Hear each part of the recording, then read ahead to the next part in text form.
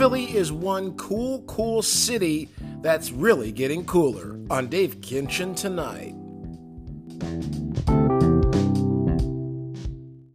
Well, we must begin, folks, by a statement from your humble network executive here at Dave Kinchin Media, the producer of Rock of Nations with Dave Kinchin and this program, Dave Kinchin Tonight. Unfortunately, we work hard to be timely on these programs, although podcasting is designed to have sort of a longer lasting life than, say, a daily news report and that type of thing. So we do follow that model, and that's why, some stories, some shows have much more of a news element to them than others, but overall, we want to be current and within a few days, discussing something within a few days of it being prominent in the press. Well, of course, on the Rock of Nations with Dave Kinchin show, we just wrapped up a show, an outstanding show, talking about new music from Bruce Springsteen, and of course, looking at launching a whole series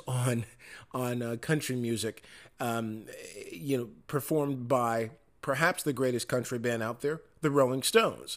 After a great conversation I had with a coworker about this, that just really gave birth to this idea. But it was unfortunately, and by the way, this topic I'm about to get to works for this show and the Rock and Roll Show.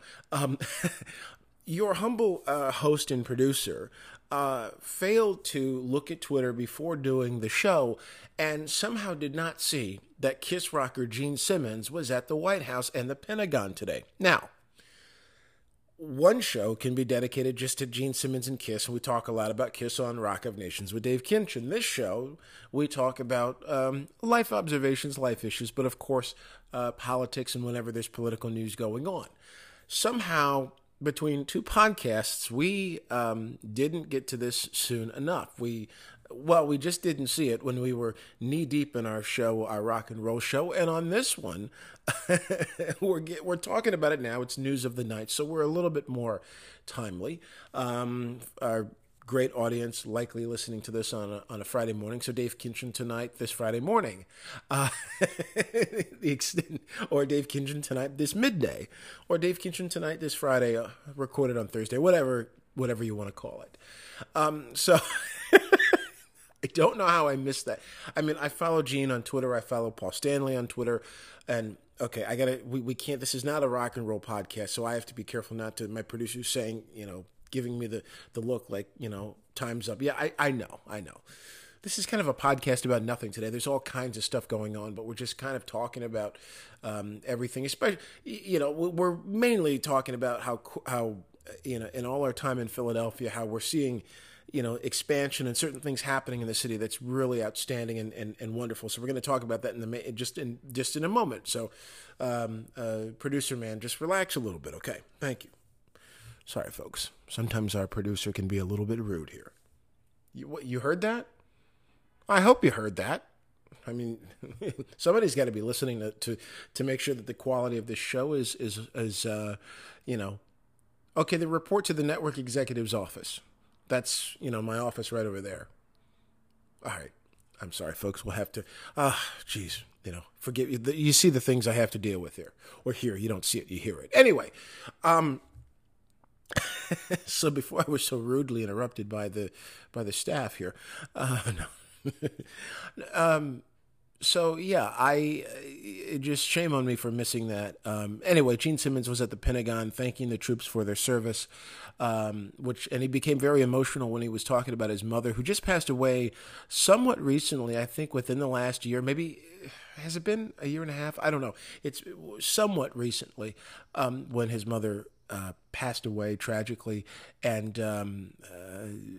he became emotional talking about her time as a survivor in Nazi concentration camps. So I mean, her mother or his mother is a Holocaust survivor, which is just an incredible thing. And he's talked about that a lot, and he's become emotional over the last few years when he's talked about it, but obviously even more so since her passing. So our continued condolences to Jean there, but also, a very nice thing he did honoring the troops. That was at the Pentagon, and then he went over to the White House. He apparently shrugged his shoulders when he was asked whether he would be talking to President Trump or not. He's in the past voiced support for President Trump. He's been a little critical here and there on some policy, but overall has expressed sort of support for the business side of what's going on, as far as Trump's activity and the work that he's done in regards to economic policy and that kind of thing. So, and I'm sure that one more note on Gene Simmons, but this is again because he was in the nation's capital handling official business. So we'll keep this official here. That's why it's on this podcast and not on the other one. Aside from the fact that we forgot to mention it, or we didn't see it is what it was. We didn't know about it. But several news articles, including The Hill and other publications, called Gene Simmons. He was called the KISS frontman. And yes, he is one of the two leaders of KISS and sings on probably next to Paul Stanley, most of the songs. But Paul Stanley's the one front and center, and most people would generally say Paul Stanley is the front man of KISS. So let's just be clear on that. So anyway, let's get all that out of the way. Also, other news, the trade war with China heating up. Walmart says that they're going to be trying to find other suppliers for various products, but customers are bracing. Customers at a lot of stores are bracing for the cost of goods and services, goods mainly, to go up. So that's obviously a concern out there as well. And some Philadelphia news, and this doesn't take us to our Philadelphia subject. It's unrelated, but it's in what's in common here is Philadelphia. Joe Biden is making Philadelphia the headquarters for his presidential campaign, which only underscores even more the importance of Pennsylvania in the 2020 election. Pennsylvania obviously was critical. It's usually critical in most election cycles, but presidential cycles, but was certainly critical in the last cycle. Joe Biden, a man from Scranton, who would, take the Amtrak to home and back, when he was a senator, of course, representing Delaware.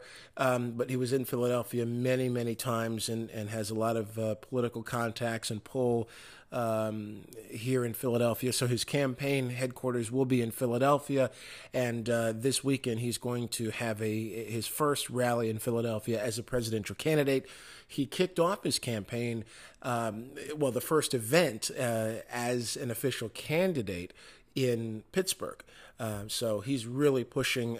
He was there at a Union Hall in Pittsburgh, so he's really pushing the Keystone State hard here. So we'll be. I may even be covering that rally Saturday. We'll see, but. We'll see how that all follows. We will definitely, I can tell you this, we will definitely have highlights from it or discussion of it on this show on Sunday. We'll talk a little bit about that as well. Anyway, so just a quick run through of some of the news items. What's funny on this show is it's kind of been an evolving thing. It's before you know it, it's going to be like, are we going to try to compete with Lifestyle Magazine? We talked about debt. We talked about millennials and fear of missing out. What else did we talk about? We talked about all kinds of things. And by the way, we're coming to you from the busy downtown Philadelphia studios in Old City on Market Street, where anything and everything can happen, sometimes nothing at all, especially in the more quiet hours, which is always great for the show. But we do the show. It depends on schedules. We'll do it whenever we can, but we always hear a little bit of the city, and that's kind of what keeps us going. The energy of a big city. We love it. So I was thinking about, speaking of Philadelphia, just the fact that I've lived here 7 years now, and I've seen some incredible things in terms of expansion in this city. Years ago, when I lived in Michigan, I want to talk about just the sort of cool cities dynamic, which was a big thing back in the early 2000s. I worked for the Michigan Municipal League. It was a group dedicated to helping mayors become better mayors, helping city council members become better city council members, helping local officials do a better job, and representing them on legislative matters before the state capitol in Lansing. And we worked with a national organization, too, that did the same thing, more focused on Congress and working with mayors and city leaders, township leaders all across the country. And at the time, there was an effort to create cool cities. Grand Rapids, Michigan, where I was born, actually was documented as being what was considered a cool city, which was a place where you had a place for young people, for the entrepreneurs, the folks doing startups, the people who go to your universities, but you want to retain them in the state, or you want to attract folks who are graduates from other schools outside of state, and you bring them in and you make sure that they have a place that they can not only call home but help expand the community. And so it's revitalization, it's bringing in it loosely entails hip, trendy stores and restaurants and things like that, and housing that is competitive but affordable at the same time, and all of these things. But the whole idea was having something to do for the younger folks. And there was a guy, Richard Florida was his name. This is off the top of my head. He had a book out in 2002 called The Rise of the Creative Class, and we talked about this at the Michigan Municipal League. Where there were, I think if I remember this correctly, it was my boss at the time, who was the executive director of the organization, told me about this book. We had a conversation about it, and he talked about the 3 T's. It was talent, it was technology, and it was tolerance. I think those are the 3. I'm pretty sure. We'll anyway. This is a stream of consciousness kind of thing. Anyway, those were the elements that were needed for a city to be cool, and for a city to embrace the younger folks, the talented ones, and everything else out there. There was something that I briefly looked at that I'll have to take another peek at, and maybe bring this up a little bit more on the Sunday show as a follow-up, but where he was maybe changing his mind a little bit on some of the stuff that he had written in this book. But it was big. He worked with a lot of mayors and pushed a lot of city officials. And I'm trying to think if we even had him at a conference or so. I know that we had worked to make our mayors and our city leaders at the time. Forgive me, this is, how many years ago? 2002. So yeah, I was in my first full year at the Michigan Municipal League. Anyway, that was a long time ago. But that was a long time ago. But I'm shocked I remembered that much. The mind can get a little fuzzy after time, but some good memories there, and most of it remembered accurately. So the challenge was there before mayors. The challenge was there for all these city leaders to think differently, and I think in many ways a lot of this was inevitable. You were going to see, outside of the whole rise of the creative class and everything, you were going to see cities, especially young people. They want to populate urban areas, and they want a good city life. They want great businesses and shopping and dining and trendy spots. So in many ways, all of that was going to come, but it was up to city leaders to really respond and make sure that they could make sure the infrastructure was in place to have all of that. And so in the last few years, I'm just seeing building everywhere. I've seen, along the highway. Even places where you wouldn't expect housing complexes, apartments, nice condos to go up, like next to bridges, next to the highways, and sort of, we're seeing them created in those very spots. So it's awesome to see that growth here in Philadelphia. I know it's happening in Detroit, and with Detroit, it's a whole new level of renaissance. Because of I mean, they declared bankruptcy just a few years ago. The whole city was bankrupt. They couldn't keep the street lights on. They couldn't collect. I think they were only collecting, was it a third of the tax dollars in Detroit? So I mean, I was in Detroit, the Eastern Market a couple years ago, visiting family over the holidays, and it was incredible seeing what they did over there and how they turned it around. The old Cass Corridor. We talked about Jack White.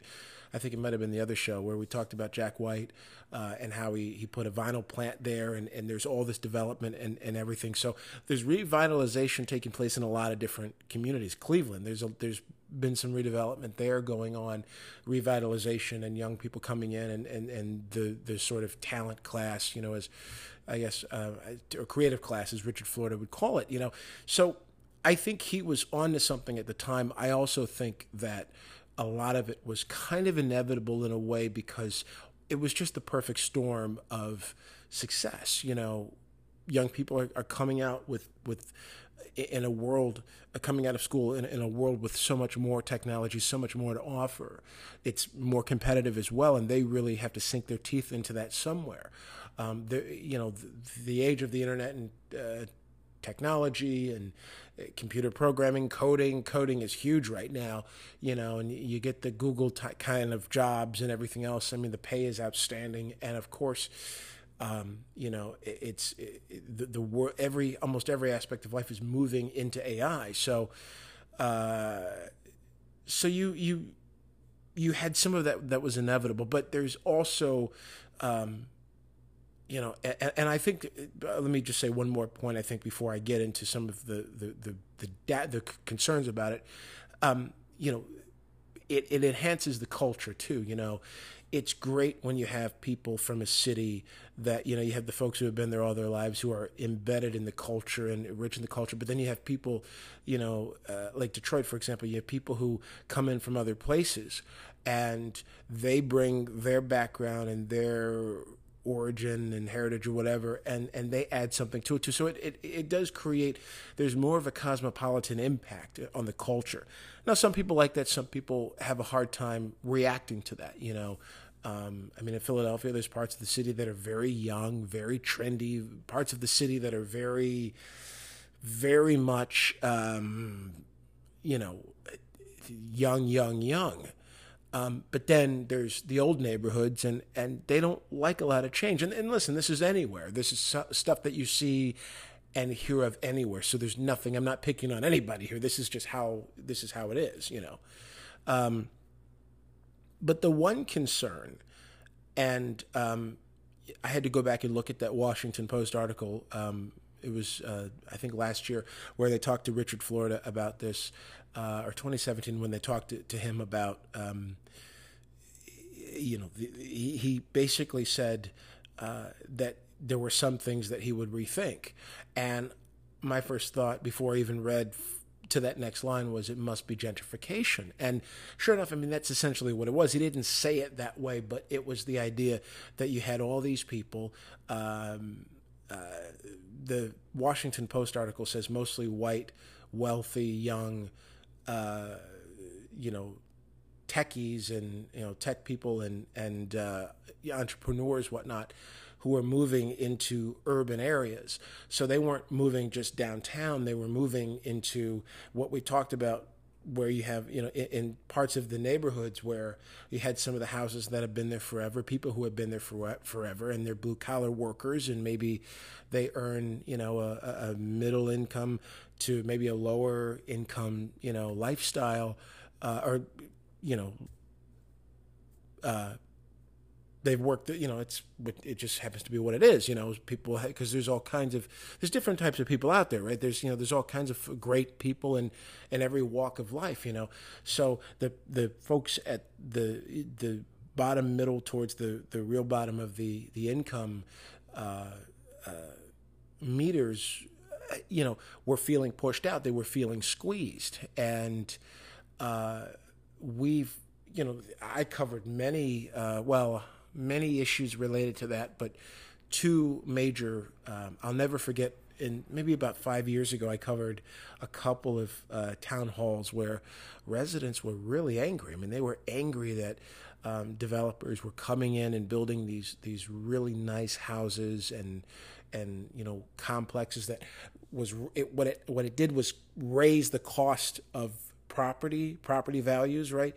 But raise the cost of living as well, and the cost of living going up was killing a lot of families. I mean, really killing their pocketbooks. And at this meeting, you had young people who were part of the folks, investing and part of the group that the developers had been targeting, and they welcomed the change for the most part. They welcomed it. Many of them tried to reach out and connect with with the neighbors, the forefathers who have been in these communities since, forever ago. But a lot of the older folks just weren't as welcoming. It's not that they had a problem with young people being there. It's just that they were concerned about their livelihood and, their whole world in one house, and, like their families grew up there and everything. That's what I mean. And all of a sudden, they can't afford to live there. Where are they going to go? What's going to happen to them? So there have been major concerns that I've seen in urban areas out east, and I imagine it's also happening in Detroit. One of the big issues I keep saying Detroit because I'm trying to think of places where I've been to quite a bit over recent years. Although I've been to Baltimore too, I can mention maybe Baltimore, talk about that. But I read some of the papers in my hometown. In Michigan, and one of the issues is that all of the development, all the things that are happening, the neighborhoods. There are some neighborhoods that have been left out altogether, or the folks feel they've been left out altogether. So I think that there's good and there's a lot of either not so good or major concerns that somehow have to be addressed for cities like Detroit. There's parts of I think Baltimore going through this too. There's with all of the great things that happen in the downtown or the main drags, the development you have there, they want to see some of that in their own communities too. At the same time, the cost of that development in those communities is where you see the gentrification, but it's where you see the pricing out. Which is what is the balance? I don't know. I mean, you definitely want, look, people are going to go where the jobs are anyway. And it's overall good for the economy to have all of this influx of people and raise the population and as long as the jobs are there to support it, and typically it is. But it's a delicate balance for policymakers, and it's a delicate balance for developers and companies and that sort of thing. So overall, I like I said, I love what I've seen in terms of the growth and trendy neighborhoods, and Passyunk Crossing for one example here in Philadelphia, some great restaurants there, some great some new building places where people are starting families. It's cool to see that next generation and to meet people from all around the world. I've met people from all around the world who are moving in to cities like Philly and calling it home, and it's a cool thing. The world sort of comes to you after a while, but at the same time you do worry about and think about the folks who have been there for a long time, and you want to make sure that they continue to have a piece of the pie they really helped build, but I don't know. I just wanted to, I was thinking through it, and just, it was on my mind, how, there's been so much growth. In 7 years, I feel like I've been here so much longer because so much has happened. Yes, in terms of news and events and things like that, but so much has happened in terms of growth and, parts of the city. Like, I was driving down Baltimore Avenue one day, and where you can see a unique view of the city skyline, and it looks so different because there's 3 new buildings, and you see these buildings from different angles, and it just changes the entire idea and identity of the community. I think, like I said, overall for good. So I think Philly is a cool city. It was always a cool city. It's getting even cooler, and it's just fun to see it, and it's fun to be a part of it, especially as a journalist covering stories and interacting with different groups, including millennial groups too. The big millennial conference that was here, seeing so many people with different origins and takes on how, what they'd like to see, Philly be for them too. It feels special. It feels really good, And like I said, my only concern is I hope that the longtime residents, can feel a part of that without, feeling like they're on the losing end of growth and advancement technology and, things like that. You don't want anybody feeling left behind. And, as we talked about with the whole priced out situation, but, we continue to watch it, and it just amazes me how with land use, I'm always amazed at how much land still has not been developed. There's some pockets of Philadelphia, but other cities too that, of course it depends on who owns it and if it's reserved, if it's, part of a park, whatever, obviously that'd be a totally different thing. But also where they end up building even some of these streets, these very narrow street areas, where they've got like a whole new structure going up in almost no time too. That's the other thing. They put some of these properties up so fast. You think, how do they do it so quick? But I don't know. I was feeling a little bit semi-nostalgic, I guess, on the policy side of it, talking about, the cool cities development and what we saw in government when I was in it, but also thinking about where things have gone since then. A lot of good, a lot of concern that we addressed too with gentrification, but just feeling like you're in the middle of a revolution that's happening. I don't know. I was excited and wanted to just share that and talk about that because it's been neat. It's been neat being a part of this city. It's been neat being a part of the East Coast. With cities like New York becoming so much more expensive and, now still, and people saying, move to Philly because it's more affordable. You don't have to make a fortune to live in Philadelphia, which is true. People from Boston. I mean, I have family in Boston, and they say that they've got friends moving down to Philadelphia because of the same reason. It's, even D.C., people moving up from D.C. D.C. is very, it's, I don't think it's New York, but it's, in terms of pricing, but it's still very expensive. So it's fun to see, everybody kind of coming to a hub, which is right in the middle of the East Coast, a city like Philly. Very cool city, very cool place to live, and I'm excited to be here. It's hard to believe it's been almost 8 years since I moved here, and I wouldn't trade it for the world. My just prayer is that everybody gets a chance to be a part of it, and we win together. So it's good times for the city of brotherly love and sisterly affection, and moving on forward.